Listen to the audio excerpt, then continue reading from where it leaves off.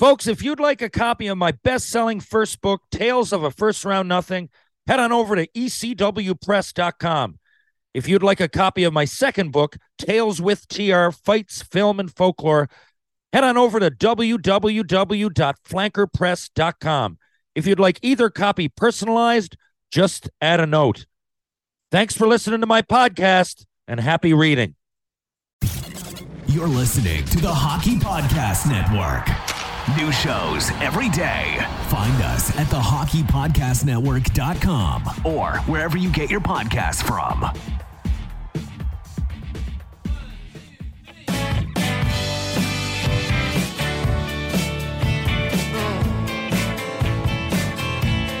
thought I was strong, I was wrong, I was misguided.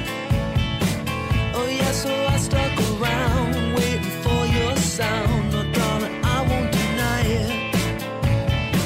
Yeah, so I rang up a friend. She said you'd run off again to where you haven't decided. Yeah, Susie says it's my fault. Tell her what I'm insult. Hello. Ladies and gentlemen, boys and girls, welcome to episode 148B of Tales with TR. I'm your host, Terry Ryan. We can now be found on YouTube. Look at the Hockey Podcast Network, THPN. We're under that umbrella on YouTube right now, and we're getting some good feedback, so I'm going to keep her going. And today, you're going to be happy that I got YouTube going on because I got one of the best-looking ex-pros out there, educated ex-pros. He is one half of the Crazy Eights. He is a former St. John's Maple Leaf. He is a former Edmonton Oiler, a current business owner, an all-around good guy, and one of my best friends, Terran Sandwith. Sandman, welcome to the show. Happy to be here, and I like your setup here. It's very professional. We're evolving. We're evolving. Now, I'm leaving on Sunday, as you know, to go to Sudbury. And when I get back, I'm going to make somewhat of a studio. But you like the banner and stuff we got going here on YouTube? It's fantastic. It looks great. Yeah, look professional. Exactly. You need to have people need to see your face on online too. Oh yeah, they're going to see plenty of my face coming up soon. And, the one of many faces that I have. But yeah, I'm looking forward to it. Teddy Hitchcock coming back to a living room near you in a few months. And we start shooting it on Monday. And to say I'm looking forward to it would be a huge understatement. It's not only glad you asked. It's not only but it's not only the filming, it's seeing the guys. And I'm going to get through Moonlight down in Toronto a little bit. You and I are going to go for a bite to eat here and there. Well, it seems like it's been forever since the first season came out. So I know I talked to so many people that are just like, can't wait. Like they're asking, when's the next season come? When's the next season? So it's going to be good. So you're going to shoot the first one here and then hopefully a third one in the fall kind of thing? Hopefully that's the, I don't know where their end game is completely because a lot of the same people and I'm talking like cast, crew, writers, crew, the writers, production team, all of that is pretty much the same people that do Letterkenny, but Letterkenny is a little bit different. They're still going. I think it's like season 12, but Letterkenny's almost could be like each scene could be like a skit almost on a one of those Saturday Night Live type variety shows. And I find Shoresy has this. I don't want to say more of a heart because I don't want to disrespect. Oh, that's my alarm. Sorry. That's all right. Letterkenny or whatever it would be, but it follows the story of Shoresy a little bit closer than.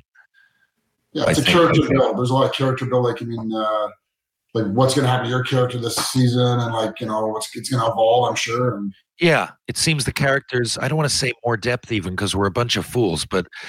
It's a difference. If it's a different, there's more of. I think it's more of a linear storyline. There you go. Now, speaking of that, but I am going to be in Ontario now for the better part of the next 2 months. I'm getting a bit of feedback. Do you hear that? I don't hear anything. Sounds great to me. I'm not sure if it would. Well, it sounds good to you. That's all. Sorry. As long as it sounds good. I can hear it a little bit, but we'll see afterwards, I guess.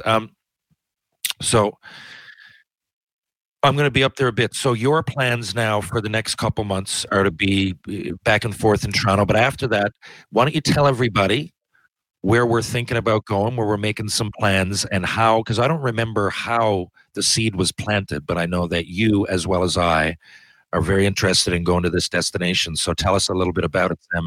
Well, it started for me that I got older kids, more like they're 12, 16, and it's like they go to summer camp in July. So it started, I had this little block of time, and I've been traveling more and wanting to do stuff, and this sort of gave me an opportunity to think about going farther away.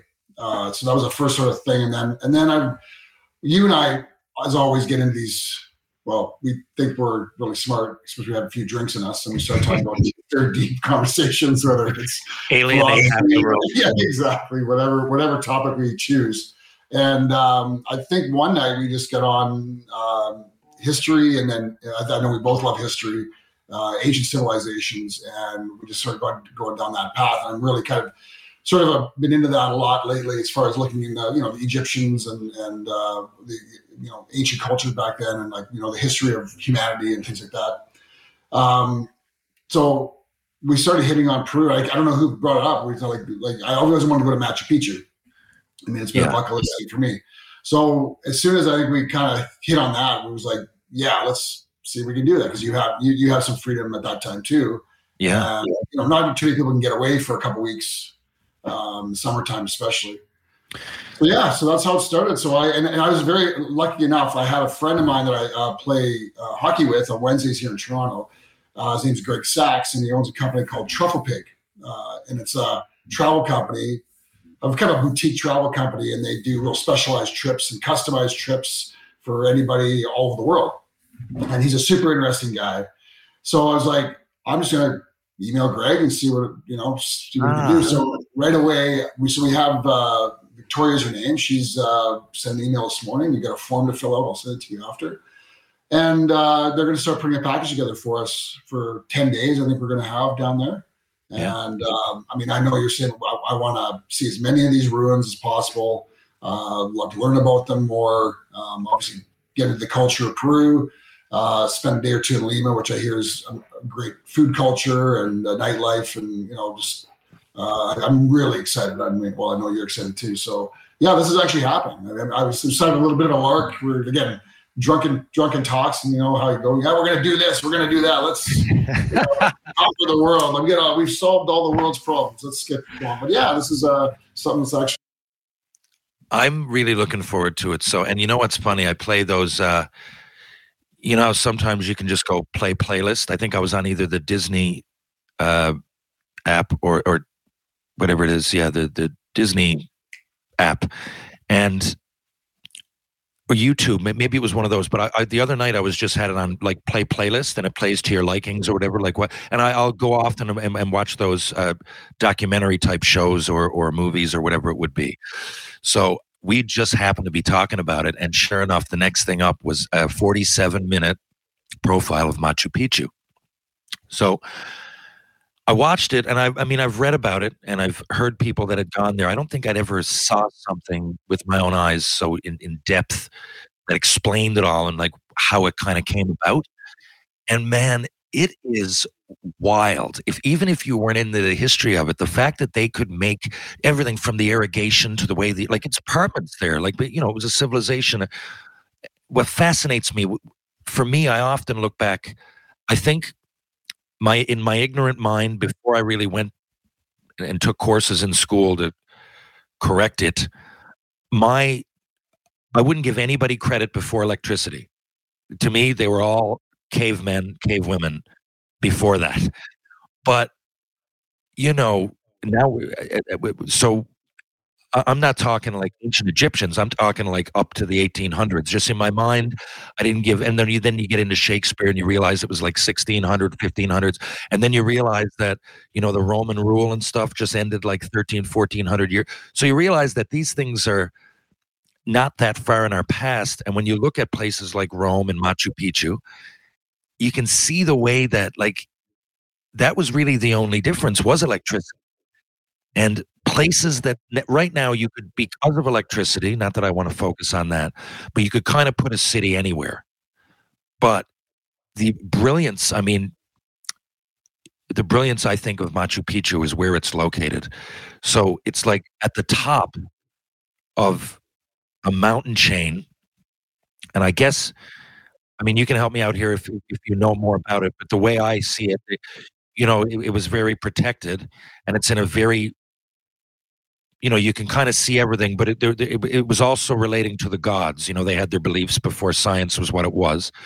So it's a beautiful place that's at the end of a long way. You can either hike, or you can take a bus so far, but there's going to be a level of hiking to it.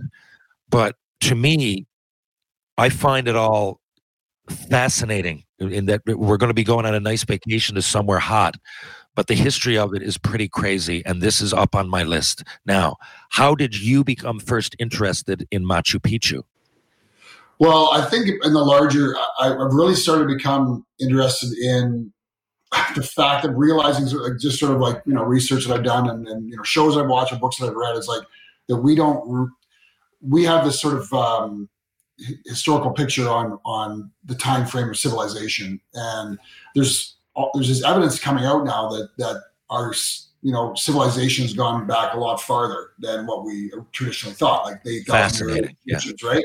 So I mean, they found that Göbekli Tepe place in Turkey, which is 12,000 years old, right? So now was that part of the series you recommended me watch on Netflix, right? That was in the Ancient Apocalypse on Netflix, and that's a good summarization of what some of the theories are out there. Okay, good. Yeah, I mean, you take a lot of it with a grain of salt, but I think that's a perfect example. I don't know if I dig every single thing, but I totally believe that there's a lot of truths that we haven't discovered that are right there. Look, sorry, I'm taking over. Go ahead. No, I know. I think that what you can definitely say for a fact is that we really don't know our own history. Like there's something missing there. I mean, you even go to the LiDAR stuff they're doing now in the Amazon rainforest, and they're finding these crazy structures in the forest and the jungles. There's speculation that and they haven't even searched, millions of square kilometers of the Amazon rainforest for stuff like this, right? So there's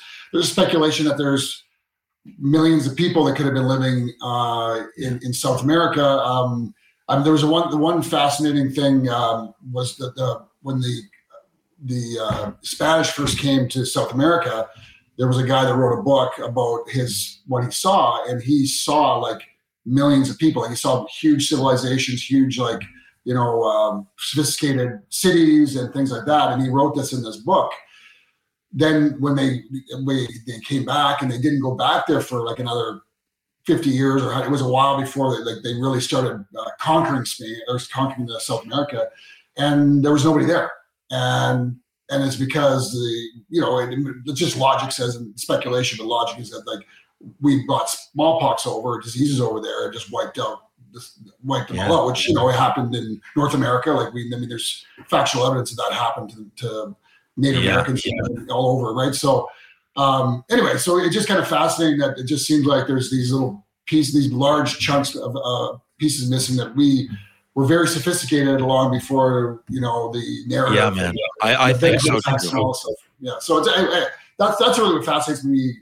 Even just go look at Machu Picchu, and again, I mean, you can see all the pictures you want, but just physically go see how high that is and what it would take for them to engineer that and build it, and like. Dude, I couldn't believe it. Well, first of all, it's almost unbuildable. So they chose the hardest place possible. I didn't realize that. I thought everywhere, outside of the pyramids, which, I mean, how do you get those stones there anyway? But outside of that, I thought most places would have been, like St. John's is on a harbor. Makes sense, right?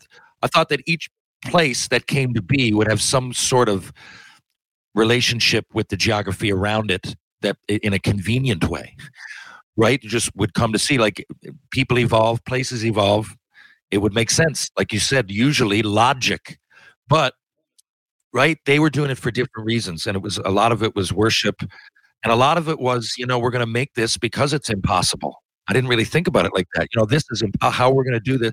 And Sam, man, right down, like when it gets rainy up there, there's mudslides, right? So even today it would be difficult to put something of the sort up there. So the fact that it's still there after hundreds and hundreds of years is pretty wild. Speaking of linking the past, did I ever tell you that I was in Tri-Cities when they found Kennewick Man? And No. Okay, this happened. Oh. Kennewick. This is wild. I can hear feedback, but I'm just going to go with it on me only, not you. I hope people can't at home, but if they can, apologies. I went to Tri-Cities for boat races, 96. And that, for those that don't know, that's a big, it's a big party. It's a festival in the summer. You know, a lot of places have, St. John's Day. Well, the boat races in Tri-Cities are where it's at. People come back home like during that time. It's a very vibrant time of year. And it's about a month before the major junior season starts. So we went down one year. And Sam, man, we're sitting there, and they found these bones. They thought it was, and there was a young girl missing. I forget her name. I don't know. But that's who they thought it was. So we thought that we were there for the finding of Marianne, whoever it was, right? Because, the boats, or, the police boats came over, the police cars and everything. There's clearly caution tape. They found a dead body right there. This was on the river? This was in the river. So we thought it was the person that they'd been looking for, which everybody thought. So about, I don't know how long later, Sam, but I kept in touch with my billets for the most part for a while. And Mark Eby, my billet, he's like, that ended up being Kennewick Man, what they found. So that was key, because whatever happened in the finding, it proved that people took that ice pass from Russia to Alaska and came down that way. They always thought that they came the other way, but they were like, no, this way, this makes sense. It was all ice. So whatever it really was a missing link. And they found out that went back 10,000 years, that they'd come out way, way earlier than they thought. So here we are, Sandman. And I remember thinking that was cool, but at the time I didn't appreciate it. I go back to university in 2009, and the very first elective I take is archaeology. And the guy's in there, and he brings it. I'm like half snoozing at the table, right? Like, it's an elective, and I don't know much about it. I'm not saying that I didn't take school seriously, especially not when I went back. But of all the courses I took, I like archaeology. It sounds interesting, but I know anthropology. Yes, I get a degree in folklore. A lot of those cross over, right? The study of social situations and cities and all of that. But this is archaeology, digging all the stuff up, and I'm not going to do that. So I'm kind of paying attention, kind of in and out of it. And then he brings up Kennewick Man, and I perk up. I go, what? And he goes, on July 27th, 1996, or whatever it was. And I'm like, holy shit. I go, this is about 13 people in the class, right? Summer course. And I go, I was there that day. What are the odds, right? Yeah, Peacock, and I was there, and he's going, yeah, sure you were, kid. Yeah. Sure you were, right? Sure you were. Yeah, no, I was right there, man. It was wild. Staying on topic, how many points do you think Connor Bedard gets this year coming? The first NHL season? Or this season? If you let's just say, Sandman, I'm worried the about easy answer is 60 to 70 is the easy answer. I'm worried about his skating. I could totally be proven wrong, but he's gonna, don't get me wrong, he's gonna be a hell of a player, right? But I just wonder, the hype that he's getting is the same hype that McDavid got, right? But McDavid was was the fastest guy in the NHL when he first arrived. He could stick handle better than anybody when he first arrived. He could, I know, it's interesting.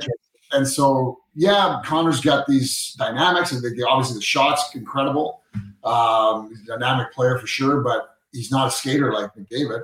He's not, right? I don't know. 3 points a game.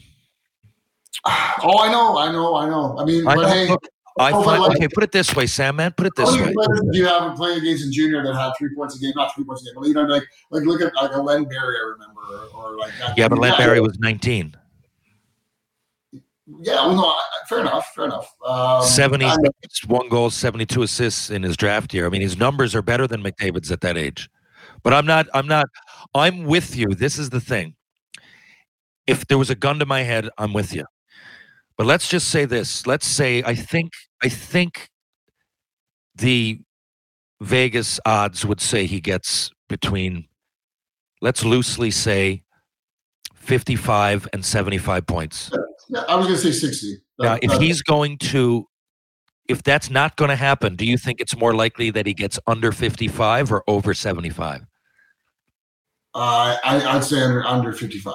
Really? Yeah. Okay. Yeah. So that you think, and that's just like normal rookie, normal rookie, but like whoever gets the Calder Trophy every year, generally we get more than that, wouldn't they? I don't know, like probably 40 to 60. I'm probably going to be totally eating my words here, but I mean, I think it's going to be around 60. I'm with you when I watch him play, but the numbers fascinate me. I just can't believe it.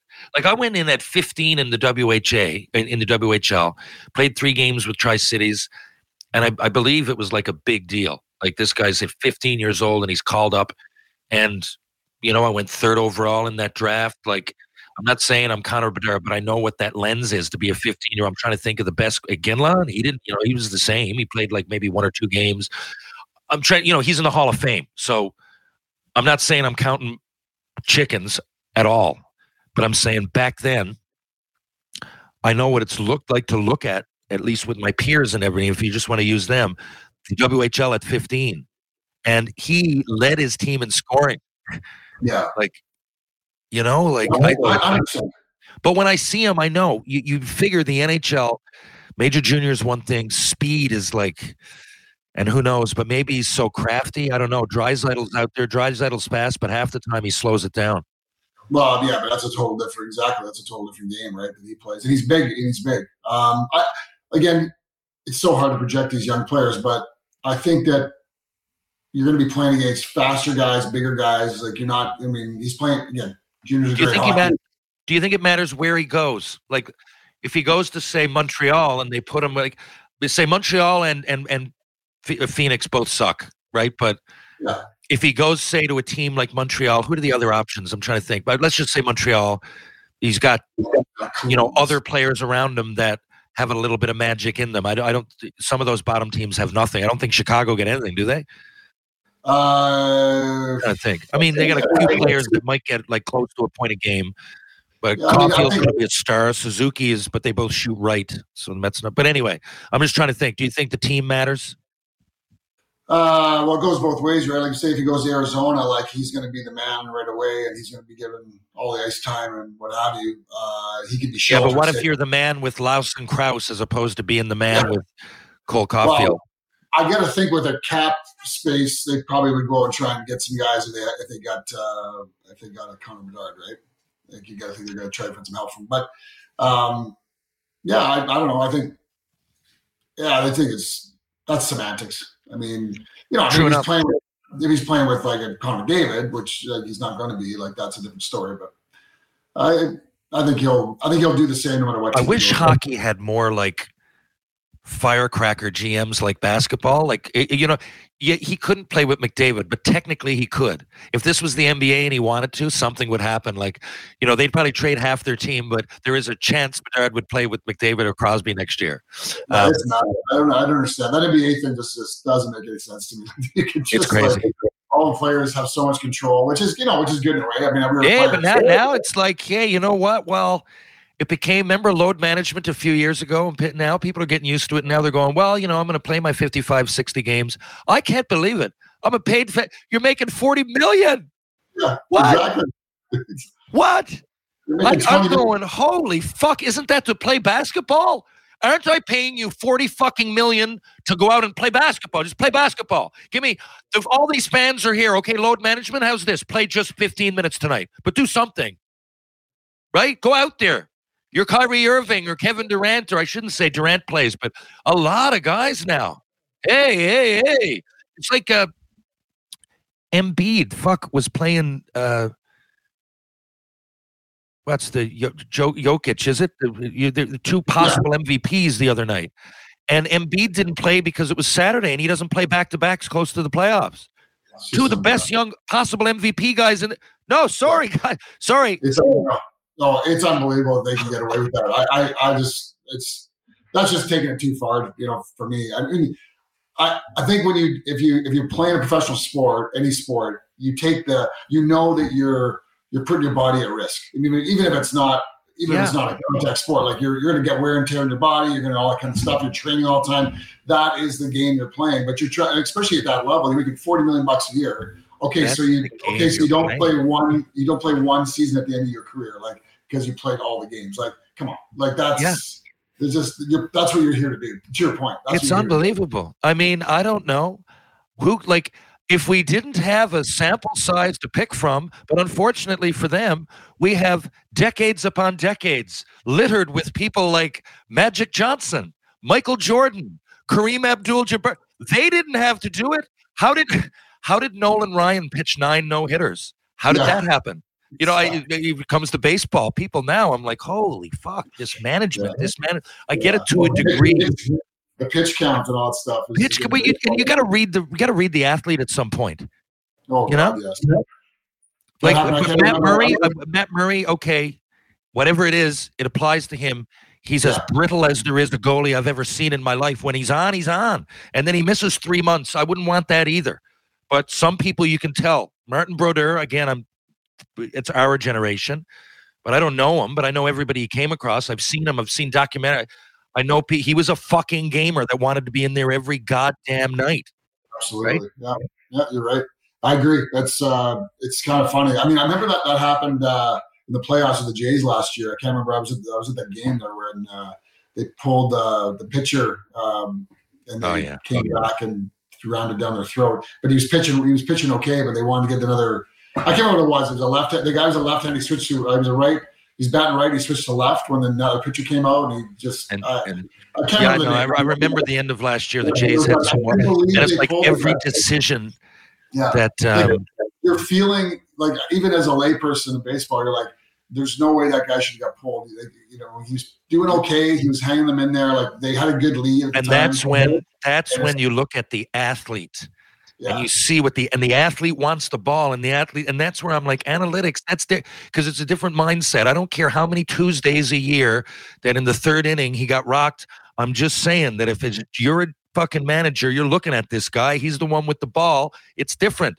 Analytics, I'm like, there's an analytic for everything. And sometimes, obviously, it makes sense. Of course, I'm going to use it. I want to know what this guy's doing.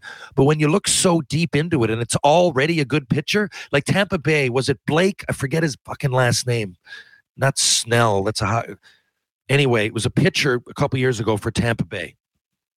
And he's one of the best, and they're in the playoffs. And he's throwing a gem, and it's like the 6th. And analytics said to take him out. And when he got pissed off, man, he wanted the ball. Yeah. And you know, he got taken out, and then they lost, and you're like, Jesus, at some point, now who knows, maybe analytics would have, but to me, that you're paying this guy all this money, you're putting him in, this is what we want, right? And if he does succeed, it's even more of a win because he fucking reached down, and it's momentum for us. Well, what does it say to your teammates and things like that? Like that whole culture piece too that analytics never can capture. And I mean, I'm all for analytics. I think the more data, the better, and anything, whether it's business or whatever. But you have to be able to have somebody that's professional and knows what they're looking at and be able to interpret those numbers and then be able to use them and still use your experience and your gut instinct and your feel. You're exactly right. It's not one or the other. Yeah. And I mean, I feel that. Tell me if you think I'm wrong here, but I actually do feel hockey sort of that pendulum has kind of swung back a little bit. Where I mean, analytics is still a huge part of the game, and it hasn't gone away. But it has swung back. There seems to be the usage of old school feel and gut and just experience and all that kind of stuff. There's a little bit to that. I totally agree. My like I said, sometimes you do read the analytics, and sometimes you have to read the player and the situation. My favorite, by the way, ever is with Tommy Lasorda. I think was the manager in I believe it was 1988. The Dodgers, Oakland, and the Dodgers put in Kirk Gibson, who had 2 bad knees. He was out for the year. He was just on the bench. He's out for the year. But they put him in. For those that don't know, this is my favorite sports moment of all time, of just singular moments. And he fouls off about 9, man. It's 3-2. And he can only swing. They're like, I don't know, unless he hits a home run, he can't make it to first base. Both of his knees need surgery, and they did. He's just sitting here now. The only reason that he's not getting surgery now is to be with his team for the playoff run. Anyway, it comes out, man, and I believe it's like it's either the 9th or extra innings, bottom 2, right? I mean, it could be a movie. And you can see the swing. He just uses his arms and he wills and it pops over the fence. And you're like, oh my Jesus. That's the sort of knowing the player in the situation going, you know what? Someone in there is better than, I know it's Kirk Gibson. We get 2 bad knees. He hasn't played in 3 games. He's out till fucking September, but it's Kirk Gibson. God damn it. It's Kirk Gibson. Absolutely. Right? Yeah. Some of those players just have that mojo, right? And you just know, you just need them in those situations. The biggest tournament in college basketball is underway, and the action is just getting started on DraftKings Sportsbook, one of America's top-rated sportsbook apps. Right now, new customers can bet just $5 on any pregame moneyline bet and score $150 in bonus bets if your team wins. Plus, combine multiple bets for a shot at an even bigger payout. DraftKings will be featuring parlays and odd boosts all tournament long, so be sure to check out DraftKings Sportsbook every day to see what they have in store. So, what are you waiting for? Download the DraftKings Sportsbook app now and sign up with the code THPN. Right now, new customers can bet $5 on any pregame moneyline bet and get $150 in bonus bets if your team wins. Again, that's promo code THPN, as in the Hockey Podcast Network, only at DraftKings Sportsbook. Minimum age and eligibility restrictions apply. See show notes for details. Speaking of that, what's your favorite sports moment? Doesn't have to do with analytics. That was just where my mind went. Gee, hell, yes. My favorite sports moment. God, you know what? I'm just not really for a guy that played hockey or whatever. I'm not really like that guy that follows sports very much. Like I'll watch it. You were there when Lemieux scored top corner from Gretzky. I mean, that has to be one of them. That You're was about one. 15 years old. I remember like when being a kid in Edmonton when they always win their Stanley Cups. I mean, I can't pick a specific. The one I think that's seared in my memory, any like sports moment, is when Gretzky got traded from Edmonton to LA. Yeah, there you go. That's a fucking moment. Yeah, I was at the right age, and I remember like the shock. Like you had to be there. You had to have been there like when they were winning their cups and how that team was and what it meant to the city. And then for Pocklington just to rip him out of Edmonton was just like, I mean, that guy. I'm surprised he didn't get murdered. That honestly, yeah, that's. I guess I was 10. That's a vivid memory, though. I couldn't believe it was happening. Certain things stay with you. Yeah. And if you're any kind of hockey fan, especially back then when social media wasn't a thing, that's how we all got it. We knew the press conference was coming, and everybody in Canada that followed hockey was sitting around, man. Absolutely. Yeah, it was crazy. And unlike LeBron James, who took his talents to Miami smirking, Gretzky was crying. Oh, God. Oh man, it was just totally emotional for everybody. Yeah, I mean, it was the best thing for hockey, probably, if you want to, be honest. How about this? Speaking of Gretzky, I do this a lot, so I don't want to revisit this because I always say it's hard to measure eras, so it's relative dominance. To me, it's relative dominance. That's how you agree. Yeah, really. Like I said, right now, if 70 points won the scoring the next 10 years and Connor McDavid wins it every year, well, that's fucking pure dominance. I don't care how. So it's not the point. Now, this year is pretty crazy with what he's doing. And I agree, man. I love Connor McDavid. I love Sidney Crosby. I cheer for McDavid, I guess, is the point threat. So I'm not trying to stick to Gretzky or Lemieux. I'm really not. I just don't want people to forget how crazy it was. And they were I know the goalies and everything. But here's what I couldn't believe, Sam, man. The only thing I've never done is look into it. So I couldn't fucking believe this last night. I'm going, okay, everybody's still saying, in relative terms. Someone yesterday said, well, McDavid getting 150 now is like getting 300. I'm like, no, it's not. Back then, I go, it's not.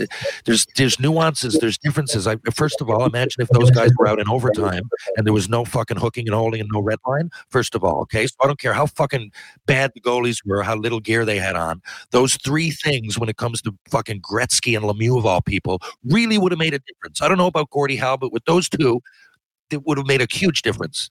I'm going somewhere with this. In Or in 2022-23, the average goals a game is 3.23. In 93-94, it was 3.24.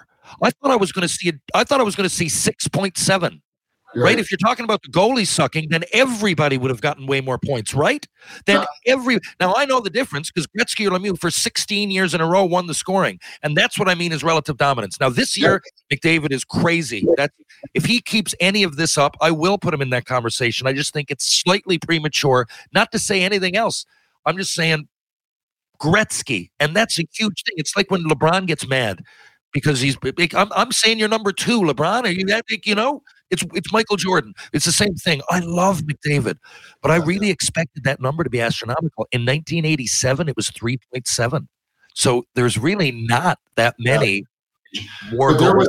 There was probably, like, say, in the 2000s or whatever, there must have been a lower goals. I mean, I feel that goals have picked up in the last few years. 2000s, it was the worst. Yeah. So I think to your point, and on that, it makes the point, is that it's a relative era. Like, in different things are happening in different eras. I think training adjusts, players adjust, all that. So obviously stakes get higher, money gets bigger. I mean, that's a great point too. Stakes get higher, money gets involved, and it becomes more of a business. Like, hence, people are robotic in the gym now. We were just, let's go work out. Well, I mean, I was actually going to say that, like, what I miss about that era, like the Lemieux, Gretzky era, and a lot of those players, like, there was a poetry to their game. Like, even going back to Bobby Orr or whatever, like, there was a poetry to how they played. Like, it was beautiful to watch, and it was a very organic way that they played. Whereas all these players now are so the training behind them and their foundation of training, and I mean, McDavid, handled the puck, millions and millions of times in his backyard or whatever, like, and doing those moves and practicing those moves over and over and over again. It's incredible that at time and effort. And of course, his talent's off the charts. Again, I love McDavid too, but it's just like when and the stuff that he does is absolutely mind blowing. Like how he can do stuff that he does, but it's a little bit more mechanical. You're right. That's how I feel when I watch. Man, I never thought of it like that, but you're right. It would happen organically. And here's a great example. Like, we had a few systems to follow, right? Yeah. But to me, I don't know, maybe I'm wrong, but each time I played on a great team with, I don't know, Vincent Damphousse, Pierre Turgeon. Like, if Pierre Turgeon didn't, like, dump it in every time, he's not going to get shit. Not that McDavid would either, but it was a lot happening organically. Like, the power play, we went back to get it, and then get it into the zone, and then we'll go from there. Like, there was a breakout, but see, now, you know how they do that power play where they all come up and then they drop it to the back guy? Yeah. And well, that makes sense, but there's not even an option anymore. Like, the first guy does. Like the other night, I'm looking at. Who was it? It was a D-man, and I think I don't know. Let's say Morgan Riley. But they had the zone. They had it. But they turned around because it's very, like you said, it's mechanical. Yeah. Well, and that gets back to analytics because statistically, it's probably better zone entry with there's a whole bunch of analytics behind all those decisions, right? Yeah. The one thing I don't think I'm speaking out of turn, but I'm really good buddies with Glenn Gulletson, who he's my captain in Saskatoon. And he's WHL legend. Yeah, he's awesome. He's assistant coach of the Oilers now, and he runs the power play. And the best power play possibly of all time. Go ahead. Exactly, right? So, I mean, but, he self-admittedly, he's got the 2 best players in the world, right? So, like, when I was, talking to him about it, like, this is a couple of years ago, he says, yeah, we have our sort of structure to get in the zone a bit, like we sort of have that thing, but really, when those guys get in the zone, you ask them to use your creativity. Like, you guys. So that's why you're seeing that power play really be successful this year, in my mind, is that you can't get a read on it. Like, you don't know. No. Like, I mean, of course, Draisaitl likes to set up there the right dot. Like, he has they have their tendencies, but then they'll switch, and then they'll, and so you just can't get a read. Like, Hyman doing those little shovel shots in the net. Like, there's just so many ways, and then they switch it around on you, right? So. And that's just all their creativity. Once they get in that zone, it's just like these super talented guys are just doing what the hell they want. Right? And after a while, go ahead. Sorry.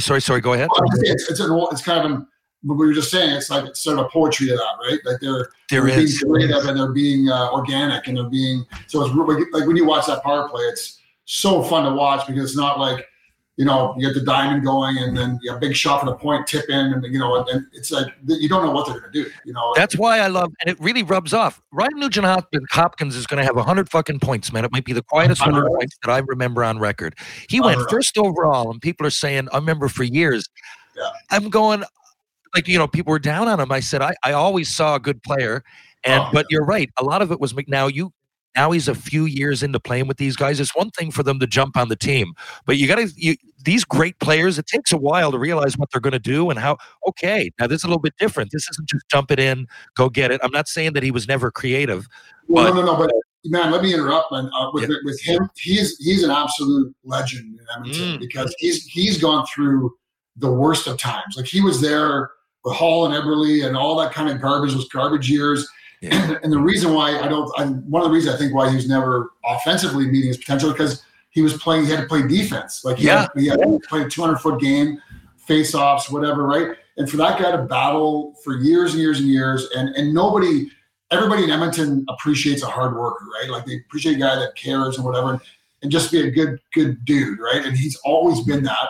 And the fact, now that he's getting rewarded for that now, like, it's just so awesome. And, knock on wood, they have a chance to go far in the playoffs, and that guy deserves everything. I love it. And it's funny because he really has, because he feeds off those guys, man. And you're right. Like, the power play is often organic, and he's all over, and he has a lot to do with it, man. And you can almost, I'm not seeing him evolve, but it's nice to see a player like that be able to think, because you're not always in that situation. A lot of guys in the NHL, they're in the NHL for a reason. Even Arizona, guys you haven't heard of, they're good players wherever they came from. But a lot of them don't have that freedom to do whatever. I'm not saying whatever they want. There's some sort of a system. But to be so free, right? A lot of it is just very static. And these guys are fluid. And when you see a guy like Nugent-Hopkins really spread his wings, to me, and I mean spread him. He shoots left. He uses white tape. His number, I think, has got a 9 in it. Sometimes I think it's McDavid. I never would have thought of that 10 years ago, but sometimes I'm like, whoa, the game happened. Nice play, McDavid, and it's fucking Nugent-Hopkins. And then I got to go, he did go first overall, right? Oh, he's slick. He's a slick player, man. Yeah, man, he chose to sign there again, too. People must really love him out there. He could have a statue up front, probably. Honestly, people love Nugent-Hopkins, and Edmonton's a very tough market. It's like Toronto, and probably most Canadian cities, but it's like people are pretty ruthless when we're not winning, and they've ran a few guys out of town for sure over the years, but like nobody gets on Nugent-Hopkins. Like, he's just you can't say a bad word about him. Sam, man, I didn't explain to people when I said one half of the Crazy Eights. For those that don't know, me and Sam, man, call ourselves the Crazy Eights. We both have exactly 8 games played, 480 minutes in the coolest league on earth. Now, my question is... Well, that was what I was getting at. I got ran out of town after 8 games. Well, you're still a fucking ex-Oiler. Hey, like Ken Dryden, remember you went to that Oiler thing a few years ago, and I remember we were talking about it. You're like, I don't know, I might go. And I was like, hey, I've gone. It took me a while. The Montreal Canadiens are so legendary and everything. But, there's also guys like us. We chipped in, though, right? We put on the jersey. We went out there. And there's something to be said for that. So anyway, in that time, because it played out in my head like a dream almost, because even though there's so many ups and downs, and but each game, you don't, at some point, what I'm trying to say is that for those listening, and it is cool, it's like, fuck, man, wild that there's this dichotomy of the mind, because it is a bit overwhelming. You're like, I'm in the NHL, but there's always a backstory, and there's someone that you thought you should have played ahead of before that. There's, you're not best friends with every coach and everything, so you're going through this weird kind of roller coaster, but no matter what, time moves ahead, and at some point you put on the jersey and you fucking skate onto the ice, and you're a fucking NHLer. Do you remember getting any shots on net? Because you're not a big scorer, right? I know that. People know that. Like, do you remember? I remember, like, certain plays out there. I remember one play when I went, fuck, man, like, I'm as good as these guys. Like, and it clicked that I was an NHLer. Do you remember anything specific? Well, I remember my favorite story, and I don't remember getting a shot. I probably didn't get a shot. I was just focused on defense. But as you know, I was a stay-at-home defenseman. So in the American League, like I was never, like virtually never on the power play, like maybe once in a while. That wasn't your thing, yeah. No. And Ron Lowe is our coach, and unreal guy. Like what a prince. I get to see him every once in a while still at the alumni events. And he doesn't know my name. Like, you know, I mean, they were just doing me a favor because I was down in the minors, toiling away. In the middle of all that success, I know what it's like in Montreal, right? These guys, how do they even remember? This was 8 random games, and they got like 11 cups. Anyway, go. Yeah, so I'm like sitting on the bench of the power play. So obviously, you guys you didn't ask anybody about me and what kind of player it was or whatever. He throws me on the power play. Oh no! So I played on the power play in Edmonton. In the National Hockey League. In the National Hockey League, yeah. And I did pretty good, actually. Yeah, I made a couple outlet passes, and I got up. Yeah, you were good with that outlet pass. That was the thing. If you had added that, though, you knew I'm sure you could have played on the power play, but did you really want to add that? It was a lot to, then you would have had to worry about points and everything. I'm like, if I could do it all again, I love where I ended in hockey and everything, but let's just say you had to pick another position. Yeah. I'd really like to try out grinder with no expectations scoring, a good enough one that plays in the NHL, like a Tyler Janot or whatever, and a defenseman that just made the breakout pass. I'm not underestimating your job. Yeah. Just, think of, you're talking to someone that's even from the time I was in Pee Wee, every game, the back of my head, like, did I get a point? Right. Yeah. I didn't play selfishly, as you know, but like, your stat sheet, and that part of my thing, even in St. John's Park, I've gone 5 games without scoring, like that was always on my mind. Now, you being that big, you had to think about tonight, so-and-so is going to try to take my head off. Might have to fight a guy. Yeah.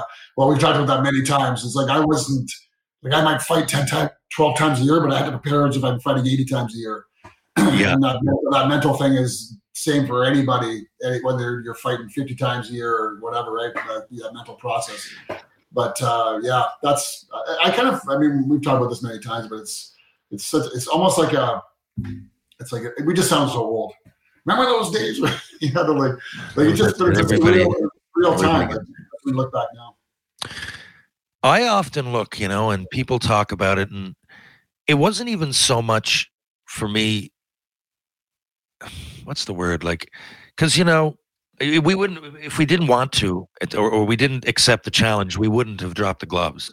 People say, did you think about it? I'm like, some days was really like, fuck, it was a lot of anxiety knowing or even just going in to play a game in, I don't know, Philadelphia, somewhere like that. Like back when you knew that there was a lineup of guys, and then if they didn't fight you, they were going to hit you, and it was going to be a long game, right? It was going to be a long game. So, but for me, it wasn't always just the thinking, but on all those days, so there's 82, I found it hard to even concentrate on anything else.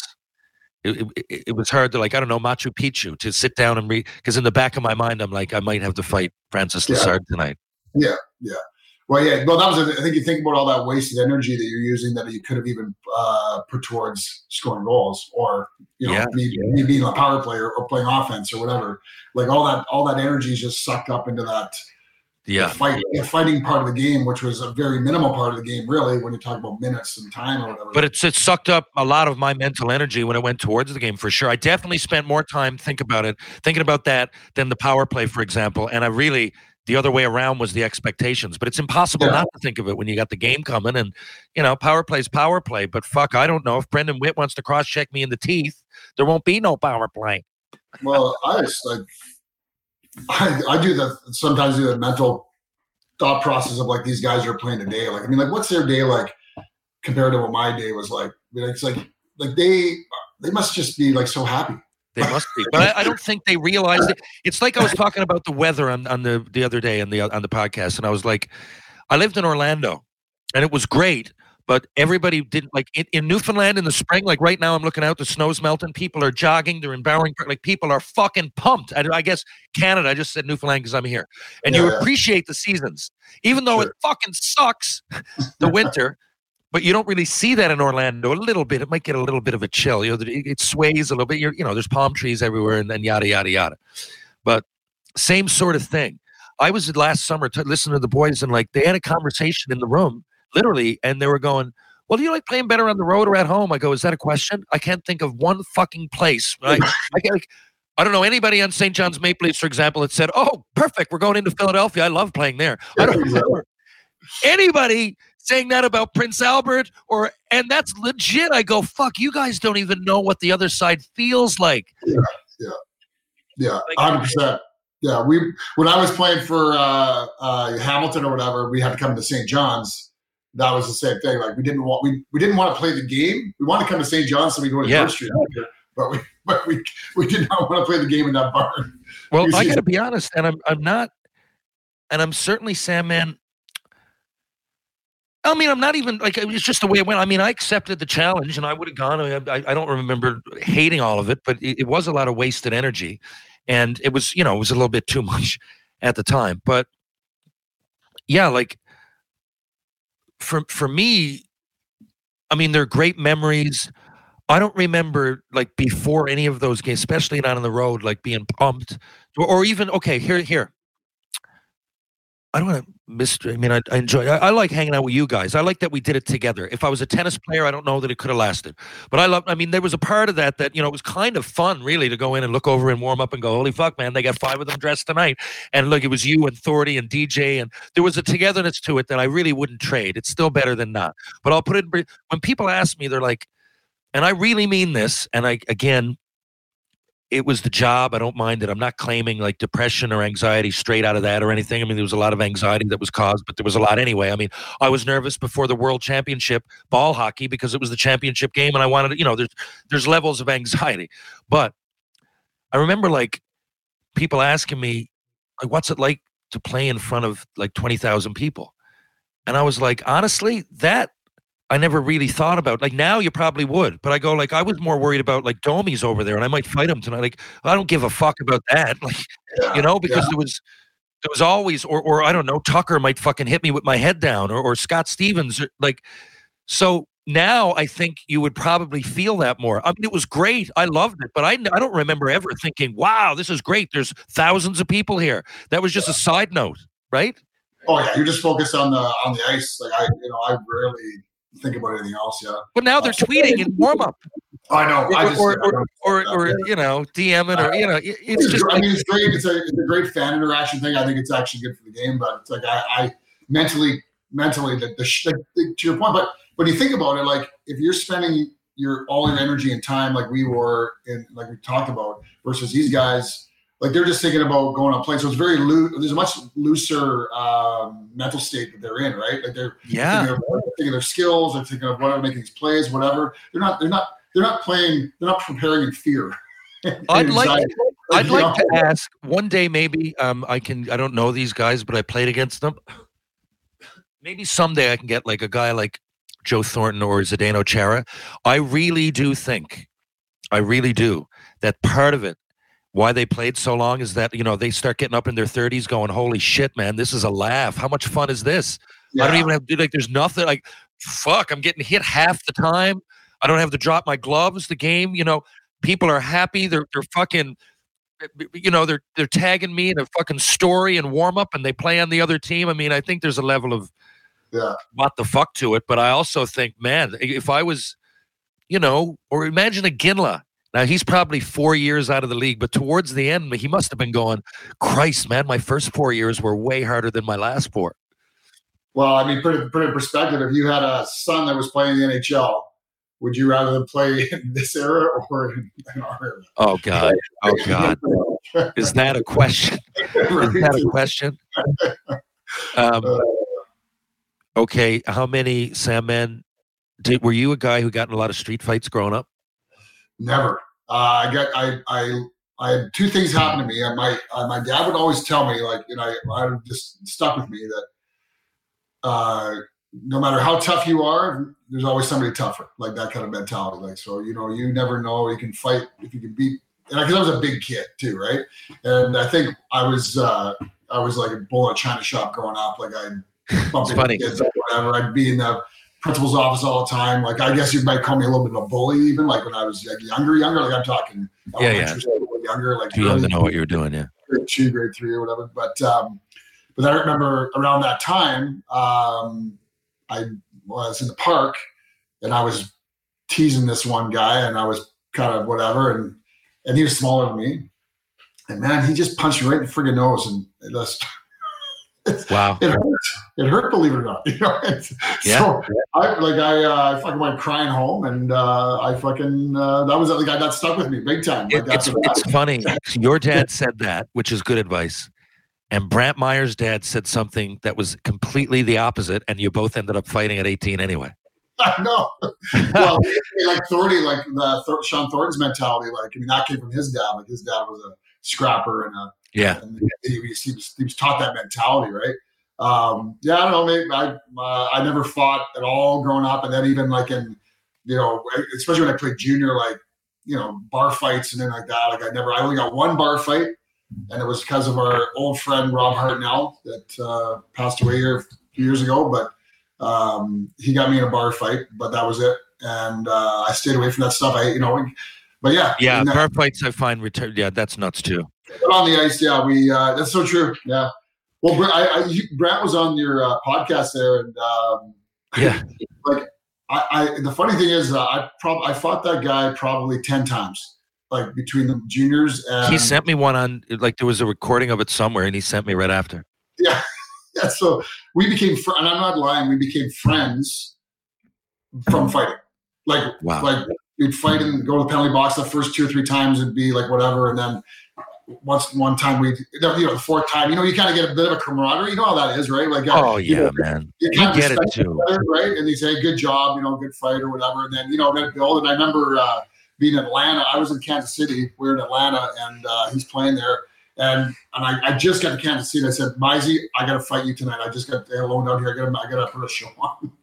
And so we fought. And he beat me up again, And then he was the fucking. He's a lefty. He was the best gunslinger in the West. Yeah, the lefty always got me. And then we went to the penalty box, and I said, where are we going? Where are we going tonight? And he took me out. And the funny thing is, I'm so proud of him for what he's done and how he's me too. Yeah, it's great. Around. And some of his stories are just crazy. But he's from Edmonton, and so am I. And he's he's 2 years younger than me. And it's weird, like when I say became friends, it'd be like, I see him at the bar. Hey, how's it going, buddy? We'd hang out tonight, and we'd maybe go to an after party once in a while. That kind of stuff, right? But I never saw that side of him once, ever. Like the drugs and the crazy stuff and whatever. Like I don't know what it was, like whether he just showed that to certain people or it was something to do with me or whatever. But he was always a really good guy. He was always a really good guy, no matter how crazy things got. Like I think you talk to anybody that played with him, like they'll say, "Oh yeah, he was fucking crazy, but great guy." Like yeah.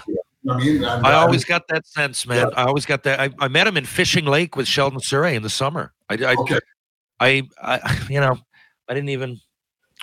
don't know how it came to be, man. But I used to go to Edmonton every summer as well. I mean, I know the way it is. We'd go to Ezzy's, Cowboys. Like there was somewhere to go every night. We'd train. They hit White Avenue maybe. But Sam, man, I don't know why. Maybe it's Scott Bonner, but. Did you ever notice how overrepresented Edmonton was when it came to the Tri-City Americans? Yeah, I think it was Scott Bonner, I think. Absolutely. Maybe. Yeah, I mean, more than half my team, the overwhelming majority are from Edmonton. So I would go, and it was impossible, I don't know. Even guys like I knew Jason Parolin, he's from Vernon, but he went over to Edmonton one year to play. Mike Dubinsky, Surrey, Dingman, fucking the Hurleys on my team. Right, I would generally go to Edmonton with the Hurleys, Sheldon Surrey, and then go from there. So you were just a little bit older. Yeah, I just missed you guys for sure. I only, I was trying to think of the one guy. I can't remember his name. Anyway, there's one guy. There's a bit of a crossover, but that was it. Sam, man, let's see. So I got to take off in about 5 or 6 minutes. I appreciate you doing this. For those that don't know, I didn't have a big time intro today because I'm leaving on Sunday. And honestly, I wasn't going to have anybody, but I like to have a conversation more often than not, and I think the people deserve it. And by the way, I'm going to start coming up with something for my solo episodes. I think 5 Up, I'm going to call it, and just 5 things that I recommend that might not be, they might be relevant for that week, they might be not. but at least I'll have something to talk about and a game plan. So, Sam, man, thanks for doing this today. Now, is there anything coming up that you need to promote, or where are you going to be? You got an Alzheimer's tournament coming up, don't you? And you're going to represent your company? Yeah, we're going out there. I'm not participating as a player, but Hockey Helps the Homeless. That's another one as well. But Alzheimer's Pro-Am Tournament in Edmonton, April 27th, 29th. We have an industry team of developers, engineers, contractors that go in there. We've raised our group has raised over $1 million. We've sort of passed the torch on a younger group of guys, and it's called the Select Team, and they are. We're doing a fundraiser next week for that and getting ready for that. And then the tournament's in the end of the month. And then May 5th, 6th, 7th, the week after is Hockey Helps the Homeless in Edmonton, which I'm going to be an alumni in that tournament, which is another real fun one. Actually, Ron Lowe and Linda Lowe organized that. They do a great job. So those are the two of the things. I don't know. Do you want to talk about what we've been working on with you?